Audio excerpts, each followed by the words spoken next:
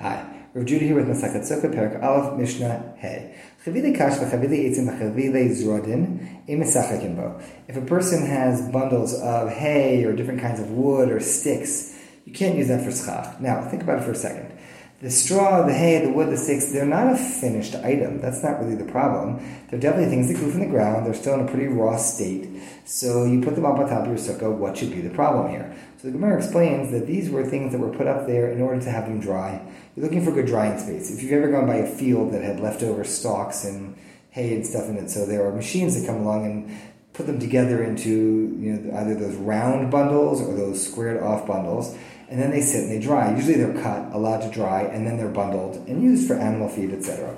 So here, all that's been done, but the bundle it's been put on top of the sukkah to dry. The problem is that it was put up there to dry. In and of itself, it's actually okay, but it was put up there not for the purposes of sukkah, and therefore we have a problem, because you leave it up there. So, im mesachakim bo, you can't do that. If you, by the way, put it up there for schach, that would be different. And the Mishnah goes on and explains to us that what can you do? Kulan shehitir and kshirot. That actually, if you untie them, that's fine. Why? Because now that bundle of straw or that bundle of sticks is now going to spread out and be very, very nice schach. But more than that, you untied it in order to use it as schach. It's not being used as something else. It's not there to be animal feed.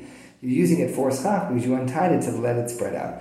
It's also totally kosher for walls. Walls are far easier in a sukkah than schach. We're very, very particular about schach because it's what makes the sukkah what it is, and schach needs to be just this and just that, and that's how we make the roof. However, if what we're talking about here is simply simply something to be a wall, they make great block walls. That's totally fine. You just block them in there, stack them up on top of each other, make walls of it, have a great time.